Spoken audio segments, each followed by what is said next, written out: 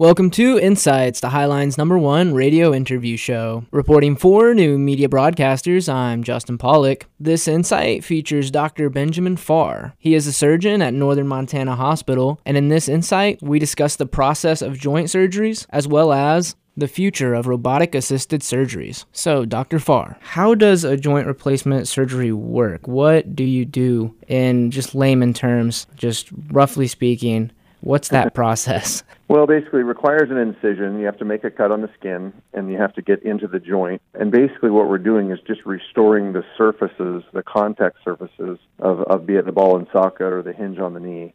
And so we're just cutting very minimal bone. A lot of people think we take a lot of bone, and a lot of times it's really not. We're just taking enough bone to put a metal or plastic or ceramic surface. Those surfaces, when they rub and move, don't have pain. And so we're really just resurfacing the joints to alleviate pain and to better function. Interesting. So what connects a joint? Is there like cartilage and ligaments, or like how does it work? So are you just replacing like the surface of the bone, but then what actually connects like the two bones together?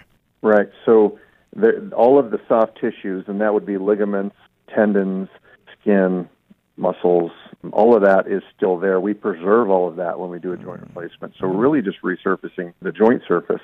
But we are keeping all those soft tissues because that's what makes the knee be stable and move and flex and rotate. So we're wanting to keep and protect those soft tissues when we do these surgeries.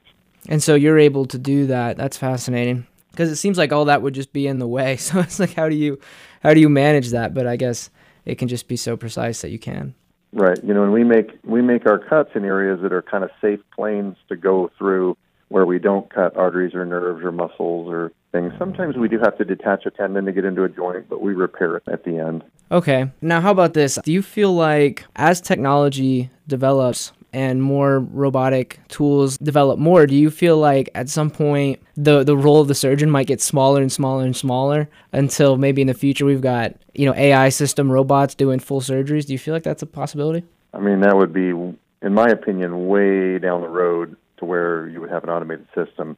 Right now, we're nowhere close to the robot functioning on its own. For example, on the ROSA, I bring the arm in physically to the patient. It just holds the right angle, but I still am doing the majority of the surgery. I think over time the robot will do more, but it takes a long time, months and years, for these things to advance, and so I don't think in my lifetime that will be a problem. This was Insights, the Highline's #1 radio interview show, featuring Dr. Benjamin Farr from Northern Montana Hospital. And reporting for New Media Broadcasters, I'm Justin Pollock.